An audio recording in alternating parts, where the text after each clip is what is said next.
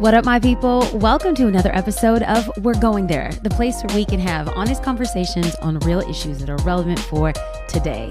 I have so been looking forward to introducing to you my bestie for the restie, though she doesn't know it, Bible study mentor, though she doesn't know it, and closet coach, again, she doesn't know it. It is the ever fabulous Lysa TerKeurst. And as her unofficial best friend, I need to tell you how to spell her name correctly. That's Lysa. You're welcome. I joke around and say that Lysa TerKeurst is the Pope of Christian writing. And the truth is that I'm only half kidding. She has written over 20 books and 5 of them have been New York Times bestsellers. But here's the kicker. She's coached so many other people on how to write these books, and they have gone on to garnish New York Times bestselling lists too. I mean, this woman knows how to write a book as well as RuPaul does wing eyeliner. Hello. Lysa has built her ministry by giving away what God has given her. As the president of Proverbs 31 Ministries, she hosts one of the best trainings for aspiring writers, teachers, and communicators called She Speaks. Y'all, this woman knows words. And while she's a meticulous writer, genius marketer, and overall wordsmith, I think the reason why she knows words so well is because she knows the giver of words so well. And when someone knows the giver of words, they can't help but share that gift with others. Above her milky fair skin, dark hair, and piercing blue eyes is a woman whose sole aim in life is to make Jesus known. Polished and put together she is, but beyond her southern charm is a heart sold out to equip women to live life equipped to handle whatever is thrown at them. I know this because in 2014, I sat in the back of a van with Lysa in Greece on our way to a Greek monastery in the middle of nowhere for a tourist excursion. I was there to host and assist a group of international Bible teachers who were there to speak at a conference. While some passengers were sleeping, Lysa was talking about a Bible study that she was working on, and I sat amazed that a woman who has spoken on virtually every national platform, television network, and social media outlet, she was the most excited about a Bible study that she had been poring over. Jet-lagged and coming from a conference in the States, she reached into her travel bag and pulled out her thick, worn, tattered, leather-bound Bible. The pages of her Bible were worn and highlighted, but her eyes shine brighter than the verses highlighted on the pages of her Bible.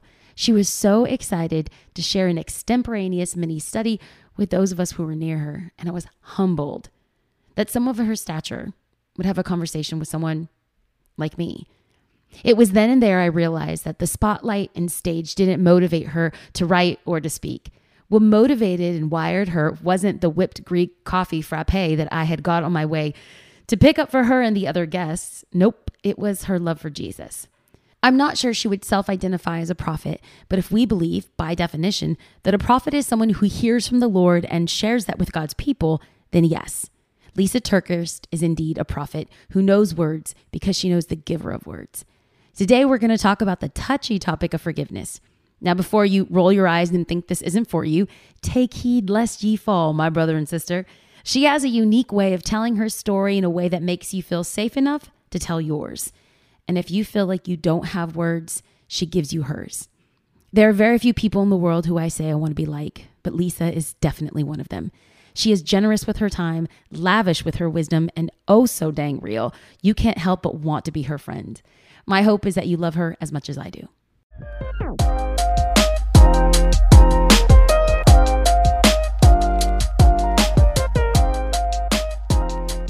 Lysa, welcome to the show. I am so excited that we get to do this together. I told you this before, and I know I'm like #awkward. I was homeschooled. Please forgive me. But I always get geeked out when I get to talk to you. I feel like when I refer to you, I mean, your team knows this. I refer to you as like the Pope of Christian writing. I think that how you take your life circumstances, your joy, your pain, your hurt, your trial, your trauma, your tribulation, and you put it into words that all of us can feel palpably is a gift. And so welcome to We're Going There. I'm so excited for people who may not know you to get to know you, because if they know you, they love you. Oh, thank you, Bianca. You are precious, and I geek out when I get to talk to you too. So we're equal in that way. Okay, so for people who don't know, what I love is that you are competitive, and we played this card game together that made me love you even more because you're sweet and you know the Bible, but girl, you savage, okay? Classy, bougie. Oh, see, now we're going to go ahead and start talking about carnal music, and we can't do that right now. But I will say Lysa TerKeurst is a God-fearing, savage woman when she plays games, and I am here for it. Lysa, you handed my derriere to me on a plate when we played. What's the name of that card game? Okay, it's called Nerds. Nert with the T, right? Yeah, Nerds. Yes. TZ, and sometimes it's TS. I guess it depends on whether you're getting the true brand or the off brand. You know how that goes, right? I do. I'm here for ghetto fabulous things. So the bootleg edition is fine with me. Too. Okay, but I have to say, you handed my derriere to me and I had to forgive you for like schooling me. And this is apropos because you have written so many books. And not just you've written books, because there's a lot of people that write books. You write best-selling books. And not because you've rigged some marketing system. You write best-selling books because you are able to connect to the heart of men and women, specifically women, on topics that are so near and dear. So when I read It's Not Supposed to Be This Way, Lysa, I think I texted you and I told you that I read that book twice. Matt and I had just launched the church, or we were about to launch a church, and it felt like everything that could go wrong was going wrong. And I just remember finding myself saying, it's not supposed to be this way. And then I read Uninvited, and in a real funky season of my life. And I just feel like our life mirrors so much of it. I look to you as, if I can say this, like my secret closet best friend, and also a mentor from afar. And so the beautiful thing that we get to talk to today is conversations that I get to share. I get to share with my online podcast friends. So Lysa, you have a book that's coming out. I was privileged enough to read it before it came out, and it's on a really hard topic. I was very honest in my endorsement for the book, and I said, I have never read another book so exhaustive on the topic of forgiveness. Can you share a little bit with our listening friends what in life caused you to write this book? What circumstances were going on that you felt the need to write about forgiveness? Well, first of all, thank you for all your kind words that you just said. You do not have to be my closet best friend. You can be my in real life best friend. We go ahead and establish that. And why did I write this book on forgiveness? You know how you talked earlier about how you were going through a funk? And I think a lot of us go through funks. I think we go through pretty serious dips in our feeling of well-being. And I think all of us at times collect resentments more than what we realize. And the heavy weight of bitterness and resentments and frustrations and relationship disruptions, I think all of these things sit in our heart heavier than we realize. The human heart has such a propensity to turn hurt into hate. And we're not hateful people, so we don't even want to admit that that kind of animosity has gotten stirred up in our heart. But when we've been deeply hurt, we know we're supposed to forgive, but most of us have never been taught truly how to do it. I'm pausing this podcast because what you don't know at this moment is that I'm having two dialogues going at once. I'm listening to Lysa, but I'm also talking to myself. See, something happened to me as a kid that I recently discovered, and I've been wrestling with how to move forward. I realized that for the months that I've known, I just kept sweeping it away and saying, well, God forgives and restores and it's fine. But when Lysa said that most of us don't know how to forgive, a light bulb went off and I realized that I've been doing it completely wrong. I'll explain more later, but for now, know that this moment of clarity isn't just for me. It's for us. When we learn how to forgive, it's not just saying I'm sorry. It's more than that. And then even if we dare to say that we have forgiven someone, when a week later or a month later or 6 months later, the animosity, the feelings of resentment, the just bitterness comes raging back in because we're reminded of the cost of that person's actions. You know, the cost might have been really great to us. And when we're reminded what they took from us, when we're reminded of the cost of their actions to us, those hard feelings come back. And then we can so easily feel like a forgiveness failure. And then what I found, myself included, is a lot of us label ourselves as, I'm just not very good at forgiveness. And we kind of accept that as if it's like an Enneagram number and we move on. But the reason I wrote this book, Bianca, is because I desperately needed it. And I was tired of carrying the weight of bitterness that I refused to call bitterness, resentment that let me dream about retaliation that I would never carry out. But Jesus makes it really clear, if you murder a man in your heart, you might as well have done it in the flesh. And it's not that I was eager to murder anybody, but I could feel the acid of bitterness starting to leak into every part of my life. So I knew I needed to spend a lot of time studying forgiveness. But I almost quit the book about 16 times because I kept thinking, I can't live this, therefore I cannot write this. So if you bring a lot of resistance to the word when you hear forgiveness, if you cross your arms, roll your eyes, or if you think, nope, I can't do that right now, not for me, not today, I understand it. And I think you'll find a safe person to walk you through this journey who I probably have as much, if not more, resistance than anyone. Okay. So the thing that I just kind of want to pause and pull up to kind of hover around 30,000 feet is this overarching message of forgiveness isn't just for one type of person. So whether people are married or single, whether someone is 21, 51, or 81, I think that this is one topic that we feel, if we're not careful, it could be a noose around our neck. It could choke us out. And what I love is there's like a low grade forgiveness that we can bring in, or like sometimes we feel, I'm not going to speak for everyone. I'm going to speak for myself. Sometimes I feel if it's a small offense, I could easily forgive. But if someone has really harmed me, like really, really harmed me, I feel like, well, I'm absolved from having to forgive them, or I think I'm just going to take a really, really, really, really, really long time, or God knows how they've harmed me, therefore I don't need to forgive them. So the topic, the title of the podcast is We're Going There. Lysa, where in your life did this message come from? Now, I know, because I've read the book and I know a little bit of your story because we are not so closet best friends, but I feel like if people hear kind of like, you're not just pontificating in some ivory tower about this beautiful virtue of forgiveness, you've actually had to live this out. Can you take us a little bit on that journey? Absolutely. Well, first of all, let me say that in the Bible, I am thankful that the Bible calls people's offenses toward us debts.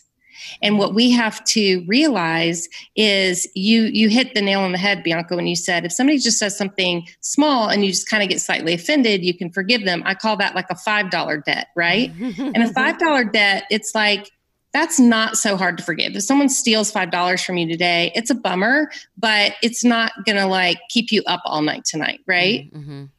But if somebody causes a $5,000 debt to you, or a $500,000 debt, or a $5 million debt, that's when the unchangeable can start to feel unforgivable. And so I resonate with what you're saying. Like the bigger the emotional debt that someone causes against us, the bigger the offense, the more unchangeable it can feel unforgivable. So my story is that I grew up without my biological father. Now, I have a wonderful mother and a wonderful stepfather, but the gaping hole that my dad left by leaving and never really wanting a relationship with me and my sister left me with this feeling of desperation for acceptance. So when I got married, I felt like I finally had that secure person in my world, that it was like, okay, if everything falls apart, at least I have my husband, Art. And I think I relied on that and made that my safety net for so long that it never even occurred to me that human relationship would be almost taken from me. And so when I found out right before my first daughter was getting married. So Art and I raised 5 kids.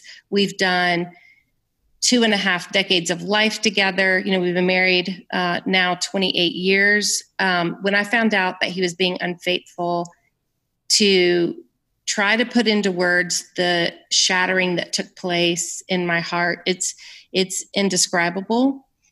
And it was not a neat, tidy reconciliation, not at all. It was a very long, brutal, hard journey that 5 different times I thought we were almost at the finish line, and 5 different times I got my heart completely shattered and broken all over again. And if, you know, for those of you who knew me in that season, I did rely on the Lord, and I definitely pressed into scripture like never before. But we can't ever forget the depth of humanity. The reality of humanity is that suffering can completely shatter a person to a humongous extent. So when I say that I was shattered, I don't just mean like it broke my heart and I cried for a few days. I mean, my life never looked the same, and I almost died twice during that season. And this is not being dramatic. I am girl, I'm your witness. I'm over here with the praise hanky saying, I remember that season, and you literally almost died twice. Yeah. So the emotional stress of it all was so great. And I guess probably the way people that are close to me, they always say, Lysa, you love so deep, so you hurt so deep. And that's very true.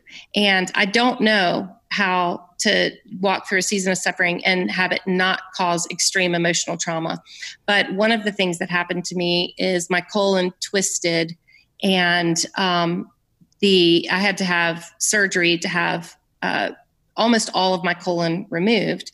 And it had cut off the blood flow inside of me so long that my brain had already signaled my body that to start the process of autolysis, which is basically decomposition. And so I was as close to death as you could possibly get. I was in the intensive care unit for 15 days, and I have a massive scar up my entire middle, just to be a constant reminder of, hey, I almost died, but I survived. And then right on the heels of that, it's like I'd barely even caught my breath from healing from that. And I was diagnosed with breast cancer and wound up having a double mastectomy. And when I say it, it sounds like, whoa, like this is too much to even comprehend. I don't mean to tick it off in like, just a matter of a few bullet points, but I think it's important for people to understand that when I say I literally was licking the floor of hell and barely lived to tell about it, that's what I was going through. But we don't have to just be in the seasons of hard and horrific like I was going through.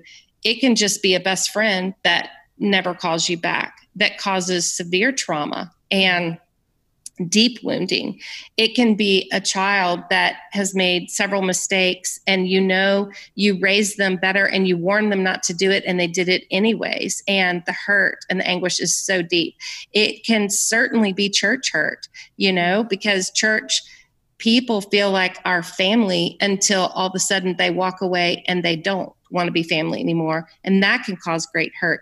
And I mean, it could even just be someone online on social media that just says the right thing, that taps into the right vulnerability, and it causes so much pain. So yes, when I say I struggled with resistance of forgiveness, it's not that I didn't want to obey God. It's that I literally did not know how to forgive something this big and this traumatic and this that had wounded me to this extent. So talk to me. I mean, this is a lot to ingest for those that are hearing this for the very first time. You did it beautifully. You really taught us, and I want to be careful, but like this theology of suffering. You did such a beautiful job with it. In the book, you talk about the blessing of bitterness. And that doesn't sound like those two things go together, blessing and bitterness. Can you give us a little sneak peek of where this came from and why bitterness can be a blessing? Right. Okay. So I'm the kind of person when I read a book that if you just come at me swinging, I'm going to be like, oh, no, you didn't. And I'm going to think that's fine, but you don't understand how much I hurt. So you can take your sweet little perfect life and walk on down the street with your list of hidden indicators of bitterness in my heart, because I don't want to hear it.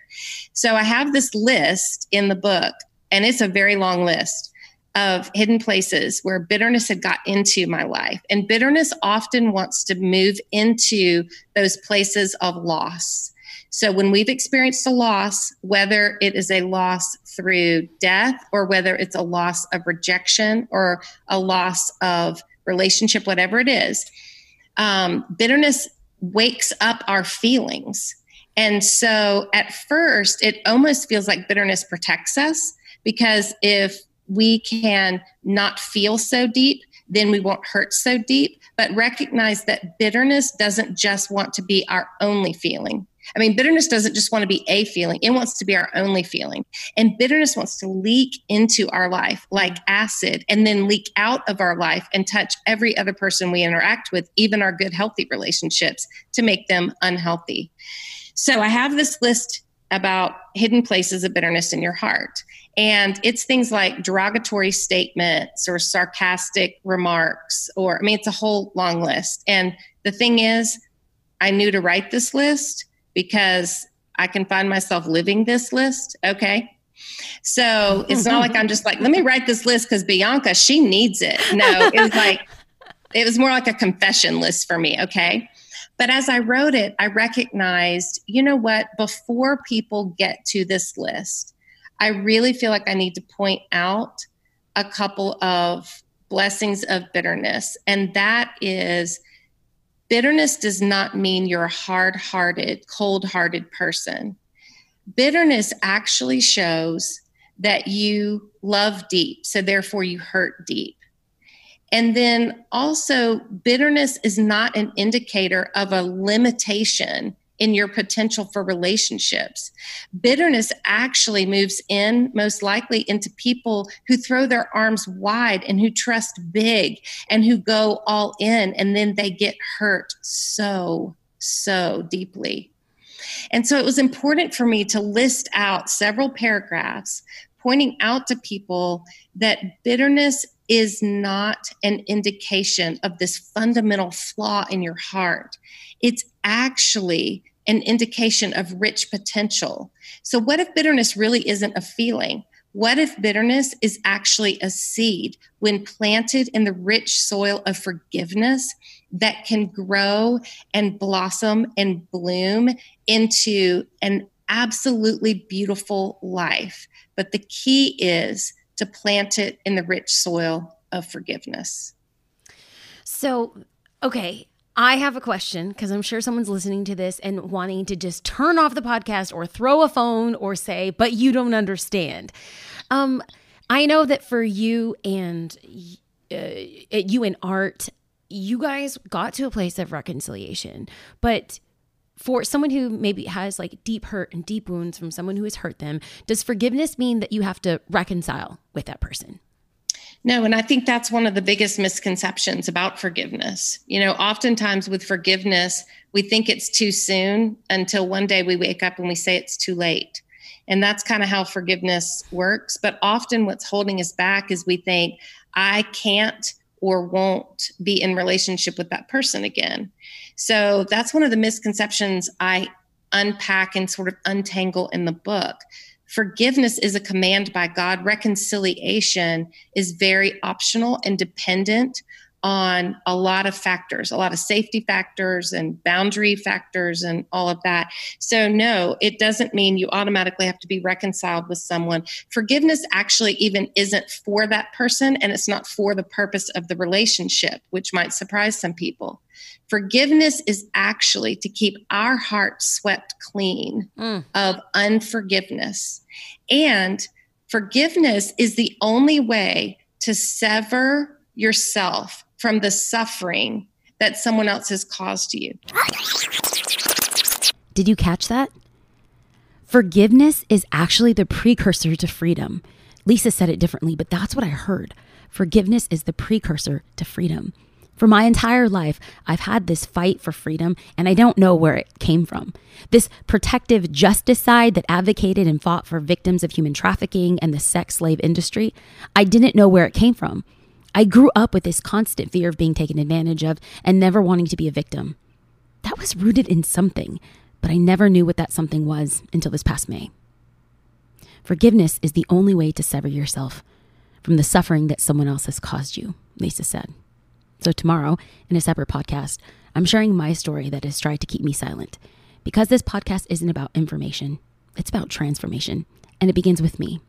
We're going there. Let's continue to learn from Lysa. And you've suffered enough. It's time to stop suffering because of what other people have done to you. And so you don't have to wait for that other person to say they're sorry. You don't have to even wait till that other person realizes that they did you so wrong. What you can do, this is your right to do this. You can say, I've suffered enough. So I'm going to unhitch my life from the train of their decisions. And I am going to say, my forgiveness does not rise and fall on something that anyone else does or doesn't do. My forgiveness is me. I don't have to wait for that other person to decide to be better, do better, say something better. I can say, I am making the decision to forgive, to keep my heart swept clean.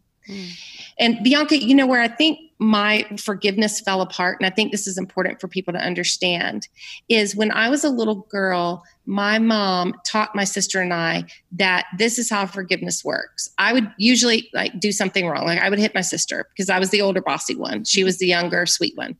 And so my mom would come in the room because my sister would be crying and she would say, okay, who did what? And I would say, I hit my sister. And she would say, Lysa, that's wrong. So she was like the judge, and she would appear and she would say, who is right, who is wrong? She would instruct me, the wrong one, to say I was sorry. She would instruct the hurt one, my sister, to say, I forgive you. Then she would say, now the two of you hug and make up, or I'm really going to give you something to cry about. Right? Sounds like my family. Sounds like my mom. Yeah. Or she would say, I'm going to jerk a knot in you, or, knock you into next week, whatever. It was like back then when you could say stuff like that. But I carried that little girl understanding of forgiveness into some very adult situations. Mm-hmm. And I kept waiting for the judge to appear. I kept waiting for someone to declare, this person is right and this person is wrong. And the wrong person has to say they're sorry so that the right person can forgive. And you see, I never let my idea of forgiveness grow and mature. And so that's why this book, Forgiving What You Can't Forget, was so important for me to walk through for myself. And I think it'll really help people, because I think at the end of the day, there's a part of us, because God's fingerprints dance all inside of us. And the very cornerstone of our faith is forgiveness. I think sometimes we do get to the place where we want to, we just don't know how to. And so I explain in the book that forgiveness is both a decision and a process. We make the decision to forgive by listing out the facts of what that person has done and walk one by one by one. I forgive for this fact of how this person hurt me. And I forgive for this fact of how this person hurt me. And then I add on, and whatever my feelings will not yet allow for, the blood of Jesus will surely cover. Because sometimes my feelings don't sign up for forgiveness as quick as my soul does, right? Mm-hmm. And so then I have made the decision to forgive, and nobody can take that away from me. I have been obedient to God. But then forgiveness is also a process. And that means a week from now, when you're driving down the road and those hard feelings come back and you start to feel those indicators of bitterness starting to rise and your chest tighten because you remember that what that person did, it cost you something, and you're triggered in your pain. That's the process of forgiveness. And now you stop and you say, and I also forgive this person for the emotional cost of what they did. I've already forgiven them for the facts of what happened. But now, as the emotional cost rises and in awareness, and I get triggered, I will go through the process of forgiveness and forgive them each time I remember the cost, because that's the process of forgiveness. And it has changed my life understanding that. Lysa, you so eloquently and beautifully kind of take the puzzle pieces of topics that feel very confusing and you put them together in a beautiful mosaic. It's moved from a puzzle to a mosaic and you do it so beautifully. So real quick story. I was speaking at Catalyst Atlanta and you were speaking at Catalyst Atlanta, and it was the evening time, and I had walked with my teammate, a travel partner, over to a local place where there's an eatery and there's a good Mexican place that had great Yelp reviews. So I'm like, well, that's what we're having for dinner. And I walk into the restaurant and I'm just doing my thing. I'm laughing. And apparently I've been told I have a loud laugh. Well, Hope came over, Hope, your daughter, came over to find us.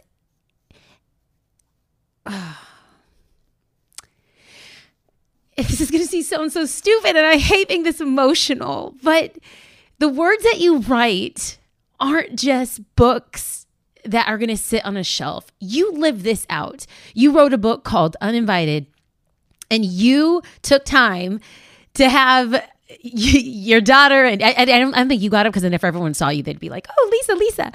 But you invited us to have dinner with you. So here we are at this round table, noshing on chips, guacamole, and salsa, and talking like good old girlfriends do. And I remember walking out of that meal saying, that's how I want to live my life.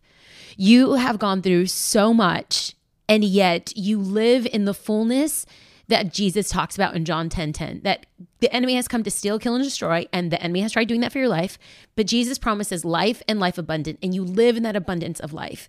Now, fast forward to how that book ministered to me and how your life ministered to me. Now, with this book, Forgiving What You Can't Forget, I didn't know how much I needed to read it. And I felt like God had given me a gift. Every time that you write a book, it's like a gift. It's like a foreshadowing of what is to come. And I got some really, really sad news about something that happened to me in my childhood. And it has been such a gift, because I essentially have to go through the process that you just spoke about. I have to go through the process of forgiveness for someone that I don't even know. And that's been so hard, but this book has been so cathartic. So let me just say, for those that are listening right now, and maybe they feel like, well, forgiveness isn't a big thing for me. I haven't been hurt, or I could easily forgive. I think that this book is a great piece, a piece to add to our arsenal. When the enemy comes out of any which way, I think he's looking for any which way to get into our heart. And this book prepared me for something I didn't even know that I was going to need.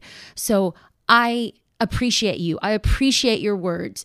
You invite people into spaces that are very sacred, and you have real, honest conversation. So I just want to say thank you for writing this book. I cannot wait to see how this book slays in the hands of people and how your words transform lives, because your words have transformed my life. I love and appreciate you so very much. And I can't wait for us to see each other face to face once this whole Rona thing is over and I get to go learn from your literary greatness. So Lysa, thank you for being on the show. I love and appreciate you so very much. Oh, the feeling is so mutual. And here's to our future chips, guac, and salsa dripping down our white t-shirts. I think love there's it. A country song with that. And maybe we can even sing and celebrate. You're the best, Bianca. And I love you, Lysa.